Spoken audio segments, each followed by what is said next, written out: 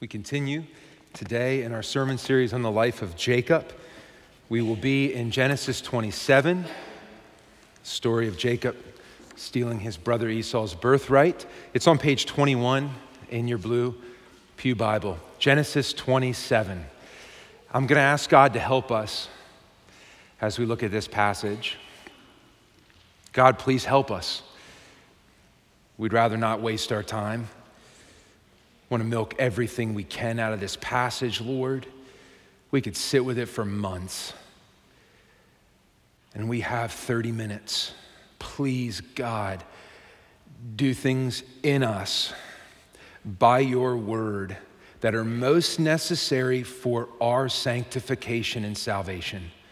Build this church, Lord, as only you can, for the glory of Jesus Christ, Jacob's great son. We pray this in Jesus' name, amen. Over the Christmas season, which we're recently through, our church receives many Christmas cards. A lot of them are from you. It's a joy to get these. And they typically will have a picture of a family on the front, and on the back side will be updates, kind of highlights, things that have happened in the past year. We've made a practice as a staff of actually hanging these up in our office kitchen on a bulletin board so we can be cheered by the wonderful people in our church through the year. Thank you for sending these cards. And while they're all different, because they're all from different families, I've noticed that they have a few things in common. The people on the front are always happy. There's only happy families here. They're smiling, and they're together. And the updates on the back, they read like a highlight reel. I have yet to receive a card with a picture of people frowning or fighting. Or read the back of a card that's more like lowlights.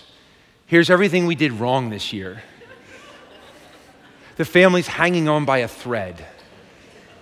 Everything in the picture is fake.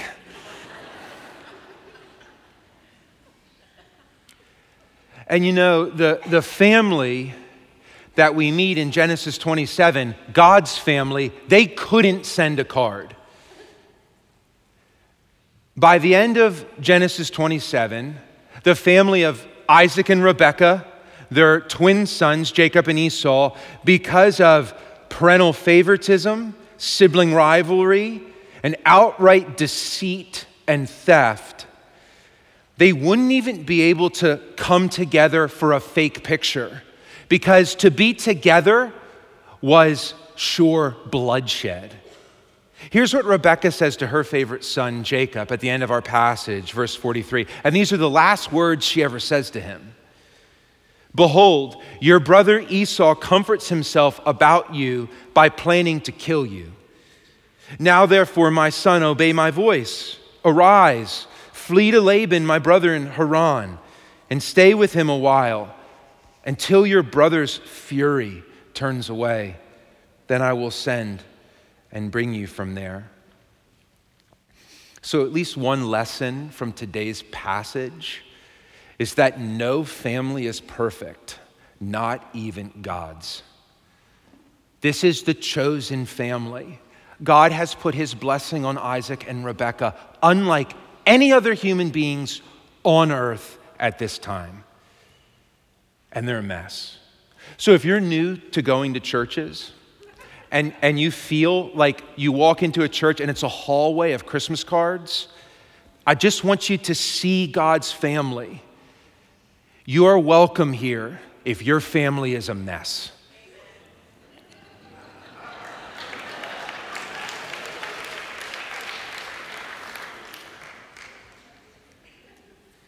The story of Jacob stealing his brother Esau's blessing, which is Genesis 27. It's one of the more familiar in the Bible. You may have heard it hundreds of times, or you may be hearing it today for the first time. But either way, I think there are fresh insights here. And I think they fall into two categories. And this is really what I want to do with us today. I want us to first look at this scene of a family coming apart And I want to see what it tells us about the pattern of human misbehavior. Moses, who's writing this to Israelites and through them writing to us, the church, he clearly means this at one level as a cautionary tale. So we want to look at the pattern of misbehavior because we're meant to actually feel it in us. That's why this goes into so much detail. But that's not the only message. That's kind of the surface of the text. There's a message operating underneath it that we see when we read it in light of God's broader work in Genesis and the Bible. And that is a message not so much about human misbehavior, but about the pattern of divine providence. So really, in the second half of the sermon, we're going to need to ask what it means when divine providence, the pattern of how God works, intersects with the pattern of how we behave. The sovereignty of God crashing in to the irresponsibility of a family. And we need to ask what we need to learn about that. So first, however, a pattern of human misbehavior, and then second, a pattern of divine providence. So, misbehavior. Jacob and Esau, the twin brothers, they're 40 years old when our passage starts. We know this because of how Genesis 26 ends with Esau's marriage to Canaanite women, and it tells us he's 40. Their father Isaac is old and he's gone blind, and he thinks he's dying. And this simply forces the question onto the family of the paternal blessing. In that ancient culture, when a father would die, often from his deathbed, he would gather his family, his sons, and he would bless them. Now, the normal pattern that we see in Genesis and through the rest of the Old Testament is that a father should call all his sons, and though the eldest will get the lion's share of the blessing, and the blessing, by the way, is kind of like, Isaac says here he wants to bless his son with his soul. The blessing is as though the father could put his very vitality into his children and assure them God's presence, protection, and care in their lives. It's a huge deal. We scarcely understand it as modern people.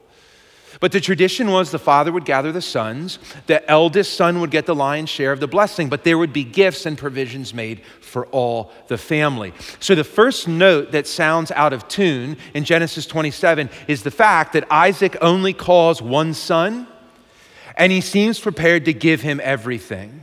So picking up at verse 1, when Isaac was old and his eyes were dim so that he could not see, he called Esau, his older son, and he said to him, "My son."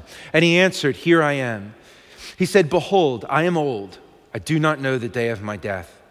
Now then, take your weapons, your quiver and your bow, and go out to the field and hunt game for me. And prepare for me delicious food, such as I love. And bring it to me so that I may eat, that my soul may bless you before I die." Now, tent walls are thin, and Rebecca heard every word. So she calls in her favorite son, Jacob. She explains what's afoot. She hatches a plan, and the plan will exploit the father's blindness. So what they do is they get 2 goats so Rebecca can prepare a meal that will taste like Esau's food.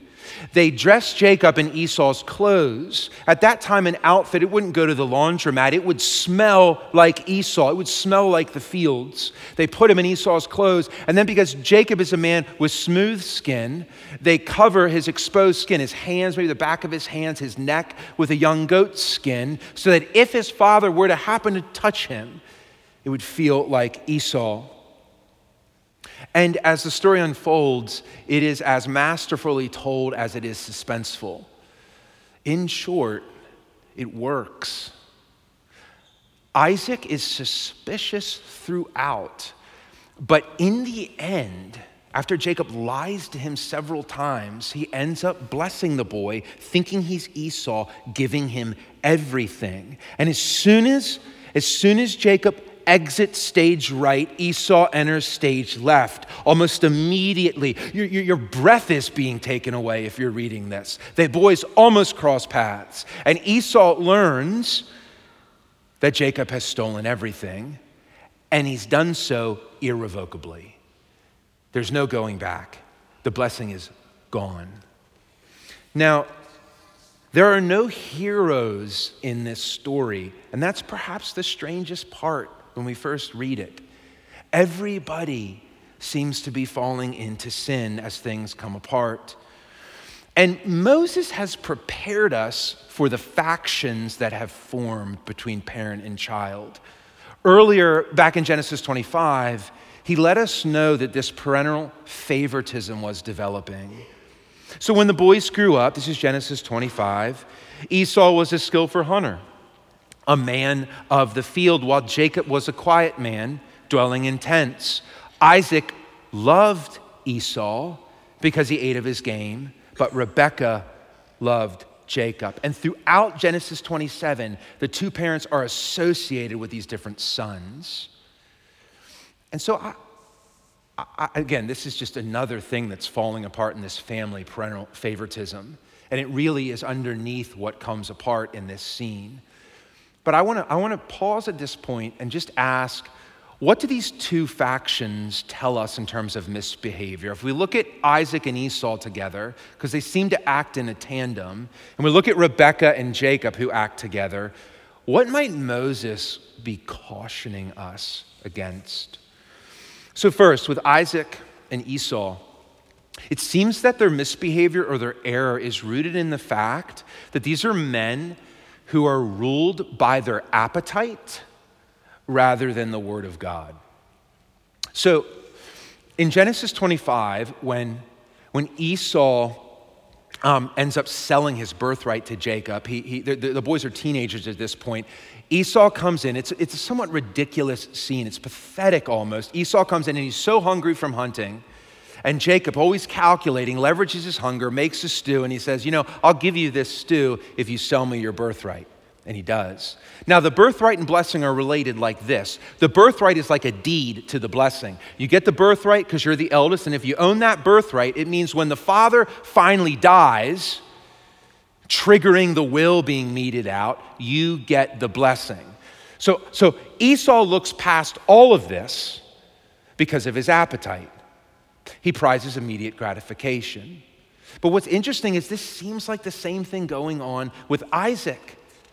One of the dominating themes in our passage is this idea of Isaac wanting tasty food. 6 times this phrase, tasty food or delicious food, is used. 8 times the phrase game or meat is used. And the only other place this phrase tasty food is used is in Proverbs. The only other place in the Bible, in Proverbs, and in a cautionary way. The writer of Proverbs says, beware of the delicacies, the tasty food of the rich, for it is deceitful. And Isaac is unashamed. Verse 4, prepare for me delicious food, such as I love. Now, what I want you to see, in the verses where Jacob deceives his father, Moses very deftly focuses on all 5 senses of Isaac. We're told he's blind in verse 1, so he can't see. Then Jacob comes in, and Moses draws our attention to the sense of touch. Verse 21, Isaac said to Jacob, please come near me, that I may feel you, my son, to know whether or not you're really my son Esau or not. So Jacob went near to Isaac, his father, who felt him. Next is the sense of taste. Verse 24, are you really my son Esau? He answered, I am. Then he said, bring the food to me that I may eat of my son's game and bless you. So he brought it near to him and he ate. And he brought him wine and he drank. Then smell. Verse 26. Then his father Isaac said to him, come near and kiss me, my son. Can you feel the tension? Isaac's just not sure. Come all the way over here and kiss me. Verse 27, so he came near and kissed him, and Isaac smelled the smell of his garments and blessed him. Sight, touch, taste, smell. They're all leading Isaac astray. But do you know there's one more sense? Do you know what it is? Hearing. And do you know this is the only sense of Isaac that operates correctly in this scene? And if he would have followed it, he would not have been deceived. Verse 22. So Jacob went near to Isaac his father, who felt him and said, the voice is Jacob's voice, but the hands are the hands of Esau. Now this is not accidental. Moses is making a point subtly but powerfully. The people of God, for the people of God, Israelites, now Christians, the most important sense is not sight. It's not smell, touch, or taste. It's hearing. Do you know why that is? Because God determined to reveal himself, beginning with Abraham, not by erecting a statue or appearing in physical form. He reveals himself to Abraham, Isaac, and Jacob, and then Israel through speaking, through his word. Hence the lodestar passage in Deuteronomy 6. Hear, O Israel, Moses says, the Lord our God, the Lord is one. Not see or taste or touch. He says, hear, O Israel. Paul too in Romans 10, faith comes by hearing, and hearing the word of Christ. Now God doesn't deny the goodness of our other senses. He created them. But through Genesis especially, there is a consistent cautionary note against being led astray by the baser senses. Adam is led astray by eating. Noah by drinking. Isaac, seeming a glutton in this passage, by tasting. Esau too by eating. And do you remember the scene with Eve and the serpent? When the woman saw that the tree was good for food, when she saw that it was good for food, and that it was a delight to the eyes, and to be desired to make one wise, she took of the fruit and she ate. You see, Isaac knew the word of the Lord, the prophecy, the oracle that had been spoken over the boys in utero, that God had said, the older will serve the younger. He knew that, and he totally disregards it here. Esau would have known the word that God had spoken over his family through Abraham and Isaac, the incredible blessing that was meant to pass to him as the firstborn, and through this blessing, and he totally ignores it in Genesis 25 when he despises his birthright. So here's the first lesson in terms of misbehavior that I think Moses is cautioning Israel and the church against.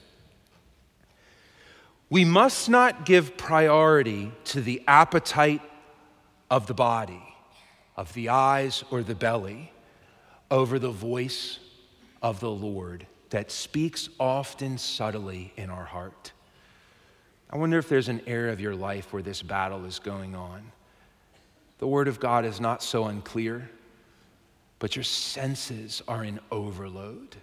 It's what you want with your eyes, with your taste, with your touch, with your smell. And Moses is saying, be careful. Led by these, you may be led into deception. That's Isaac and Esau, the appetite over listening to the word. Let's turn to Rebekah and Jacob. Now, Rebekah and Jacob are certainly not gluttons. They don't have this impulsive way about them. In fact, they're far more in control, almost too in control. From the time we meet Rebekah in Genesis 24, she's a picture, a portrait of competence and action. And Jacob, he's born with a singular purpose, grasping his brother's heel. He is not ignorant to what the birthright and the blessing entail. He knows God's word, and he wants to organize all of his life around getting it. And we almost want to sympathize with these two, don't we? I mean, God had spoken that Jacob was supposed to be the one that got the blessing, and yet here Isaac and Esau seem to be going against God's word. I mean, we're kind of rooting for Rebekah. Do something. Say something. Genesis is not upset with the fact that Rebekah and Jacob want the word of God to be obeyed. Where Moses finds fault is with the way they go about trying to bend God's arm. They use deception, manipulation. They lie.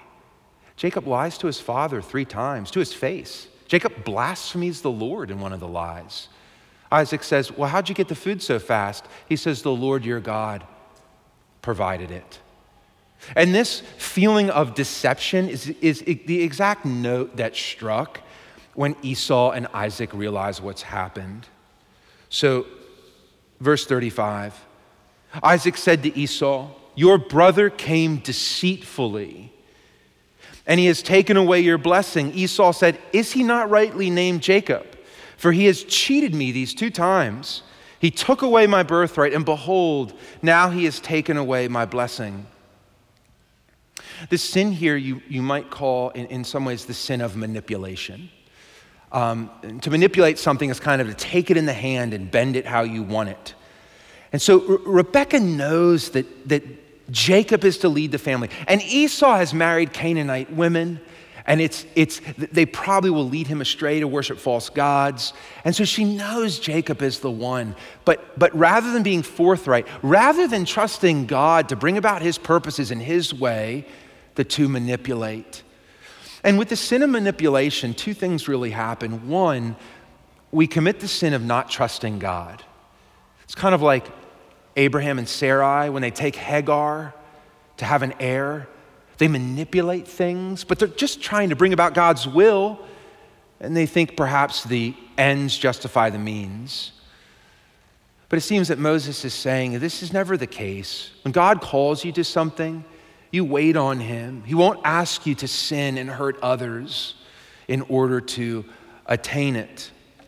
And what's really, really sad about this scene is that Rebekah and Jacob win. I mean, it works. And in winning, they lose so much. Because when you win by lying to people, you wreck relationships. So Jacob has to flee. He can't be in the home anymore, or his brother will kill him. Rebekah sends him away north to her brother, thinking it will just be for a while and she'll bring him back. She will never see him again. They will never speak again. She will never see Jacob's children. Esau and Jacob will be apart for 20 years without speaking. Jacob will have children. He will have 12 sons, and those sons will deceive their father in a form of trickery to abuse his young son, Joseph. So, what do we make of this? There's no resolution at the end of this story. Not yet, anyway. At first, Moses seems to be saying to the people of God, be cautious as you take the land. Be cautious as you seek God's blessing, lest you should let the desire of the eyes and the belly become your God, lest you should begin to see those around you and think God's blessing is tarrying. It's taking too long for Jesus to return. Therefore, we will take matters into our own hands. Do we ever manipulate in the name of God? Sure, we started this church. This is hypothetical. We started this church and, we weren't perfect with the finances and taxes in the first year, but we were moving fast. It was a church we were planting. We want people to know the Lord. Or we cut some corners in getting them a visa, but they're a foreign missionary. God needs them in the field. Friends, in a church, for the sake of bringing about God's blessings, we can lie, we can manipulate, we can cover up the truth. And in the end, I think this passage is saying that will end up potentially doing more harm than good. So wait on the Lord. But these patterns of misbehavior, cautionary notes, they're not the main message of the passage. They lie on the surface. I think Moses would have us look deeper and ask the question, now, how is it that this is the chosen family, and this passage is all about God's blessing, which is essential for the story of salvation unfolding. And quite frankly, the blessing is passed on. Jacob does walk away to Haran with that blessing, but what are we to make of this? And that's where Moses wants us to ask, underneath the pattern of human misbehavior, can we see something of the pattern of divine providence? How does the power of God work amid our mess? I want to suggest 3 lessons about how the providence of God works in the middle of our misbehavior. 3 lessons about that from this passage. I think these are really important. Lesson number 1, providence, this is God's power to bring about his plan. Providence does not minimize human responsibility. In the story of Jacob and Esau, the word of providence has already been sounded. Back in chapter 25, before they were born, the Lord says the older will serve the younger. This is what's going to happen. God has elected Jacob. He'll receive the blessing. So we might ask Moses, why don't you just stop writing at this point? We know how the story is going to end. We certainly don't need all these details. We just know God's going to make it happen. But that's not at all what Moses does. After announcing the providential plan of God, he goes immediately to the mess of human will and the responsibility and consequences of actions. And I simply want to suggest we have to be able to hold together what you might call divine sovereignty, God's power, and human responsibility, like the Bible does.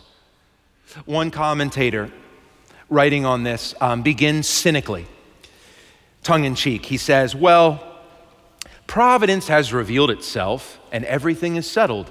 Jacob and Rebekah do what they cannot help doing. They perform God's will. As unfree vehicles of predestination, their actions are neither right nor wrong. For the tension between right and wrong, thus morality itself has been extinguished, taken away. But the author goes on, how different is our passage in reality? The characters, we feel, have not been degraded to puppets and are not a bit overshadowed by predestination. They act freely and on their own decision. They own their own decision. It is beyond dispute that they have their own responsibility. The fact that God's will is known already does not deprive the people of Genesis 25, 26, and 27 of their independence and their dignity. It does not relieve them of their responsibility to choose between good and evil. So here's the first lesson. The Bible has no problem holding in tension God's sovereign power and our responsibility as actors in this world. And when you read the Bible and you let it frame reality for you like we're supposed to, you simply have to hold these things in tension. You have to hold them together. Just as Paul does in Philippians, he says, work out your salvation with fear and trembling, for it is God who is at work in you, both to will and to do his good pleasure. So God's choosing of Jacob in no way minimizes Jacob's role as a responsible actor. Divine providence, human responsibility live together, even if we can't philosophically always understand these things. The second lesson relates to this. The second lesson is this. So providence doesn't minimize human responsibility. Both these things are at work. But the second lesson is this. Providence, because it is more powerful, can bring good out of our bad. God nowhere approves of the misbehavior in this scene. Rather, he allows strict consequences to ensue, but through it, he still works out his good purposes. I mean, Jacob walks away going into exile, but he walks away with the blessing on his shoulders, exactly what God had planned. And he seems to be exiled in Paddan Haran, but while he's there, he has children. One of his sons is Judah. Jesus is a direct descendant of Judah. So the line of Jesus is furthered through this. One of his sons is Joseph. Joseph will be sold into slavery in Egypt, and through his ingenuity, Joseph will save Israel and Egyptians. And so you have to stand back and realize that despite all their failings, God somehow works through this mess to bring about good. And I think this is just in Genesis 27, one thread in a much larger tapestry of what Moses wants the Israelites to know. And that tapestry, it could be well summarized by a verse at the very end of Genesis 50, verse 20, where we read that which people intended for evil, God has used for good. Friends, that's like the major message running through Genesis. And this is a thread in that story. And this is meant to comfort us. It means that for God's people, not only will he forgive us in our failings, but he can in some mysterious way pick up the broken shards of a life and use these to make something good. And this means that as the people of God, you simply, individually and corporately, you must always recognize that there is far more going on in any given such situation than you can see. Far more forces at work. Let me give you an analogy from the natural world. So right now, I'm exercising my will in at least 3 ways. I'm standing upright, I'm thinking, and I'm speaking, and I'm doing all that. But is that all that's going on? During this whole time, my heart has kept beating, my lungs have kept working, my brain has kept firing, things I really have no control over. And beyond that, I think I'm keeping myself standing, but it might be that gravity is keeping me grounded. And then below me, there's a tectonic plate floating on molten rock that's stayed in place. The earth happens to be spinning on its axis at 1,000 miles per hour right now, orbiting the earth at 67,000 miles per hour, while the universe expands at a rate of 41.9 miles per second. So to speak about what's going on as I stand here and talk to you as though it's simple is just not to get the point. Friends, there's always far more going on than we realize. And this is true spiritually. It's true when you think about what's going on in nations in the world, or in elections in the world, or with the life of a church, or the life of a family, or the life of an individual. God, in his providence, is working out his plan. He says, I make known the end from the beginning, from ancient times, what is still to come, says the Lord. I say, my purpose will stand, and I will do all that I please.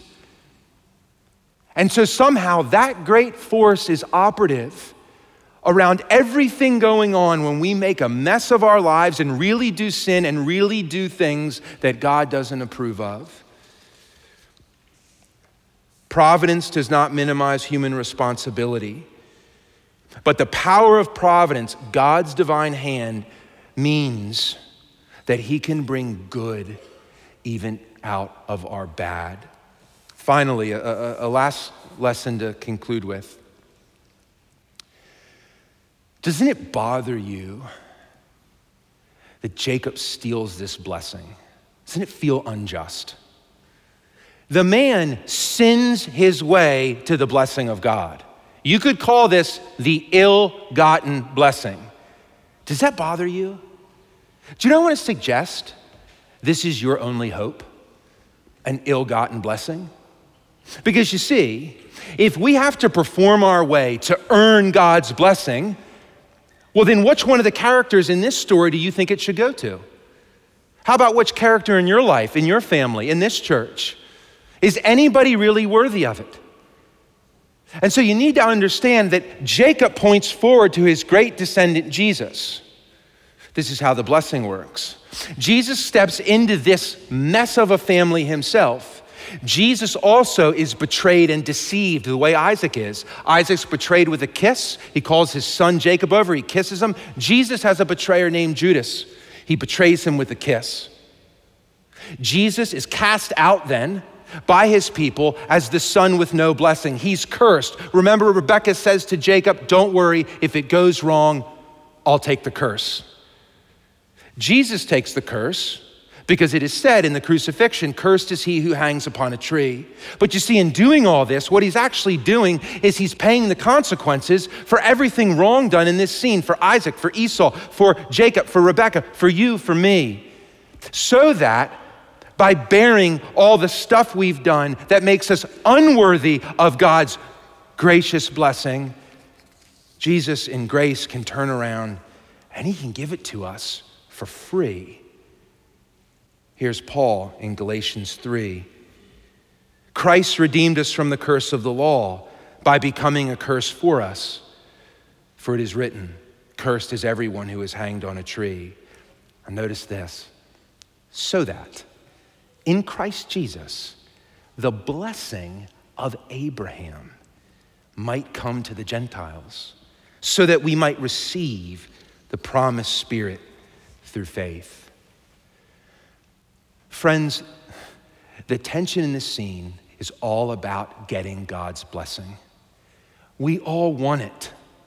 The desire for us to know that our mom or dad give us their blessing is a small, faint echo of the need to know that God's favor is upon our lives. And we fight and kick and scratch and claw to get it. We're terrified of missing it. But what the gospel tells us by looking at this text through Jesus is you can stop fighting. You can stop backbiting. You can stop lying. And you can drop to your knees and you can feel the hands of God on your forehead saying, you are blessed. So if God were to write all our Christmas cards next year, if he were to describe what happened to you in the previous year on the back of the card, I think he'd be really honest. But I think in light of eternity and in light of Christ, every sentence he'd write would end by how he is brilliantly turning it in to your blessing. Father, we thank you for the gift of Christ who was cursed on a cross so we might be blessed. And we learn, Lord, from this story of this family that though we are imperfect, in grace, we can fall on our knees and cry out, please bless us. In Jesus' name, amen.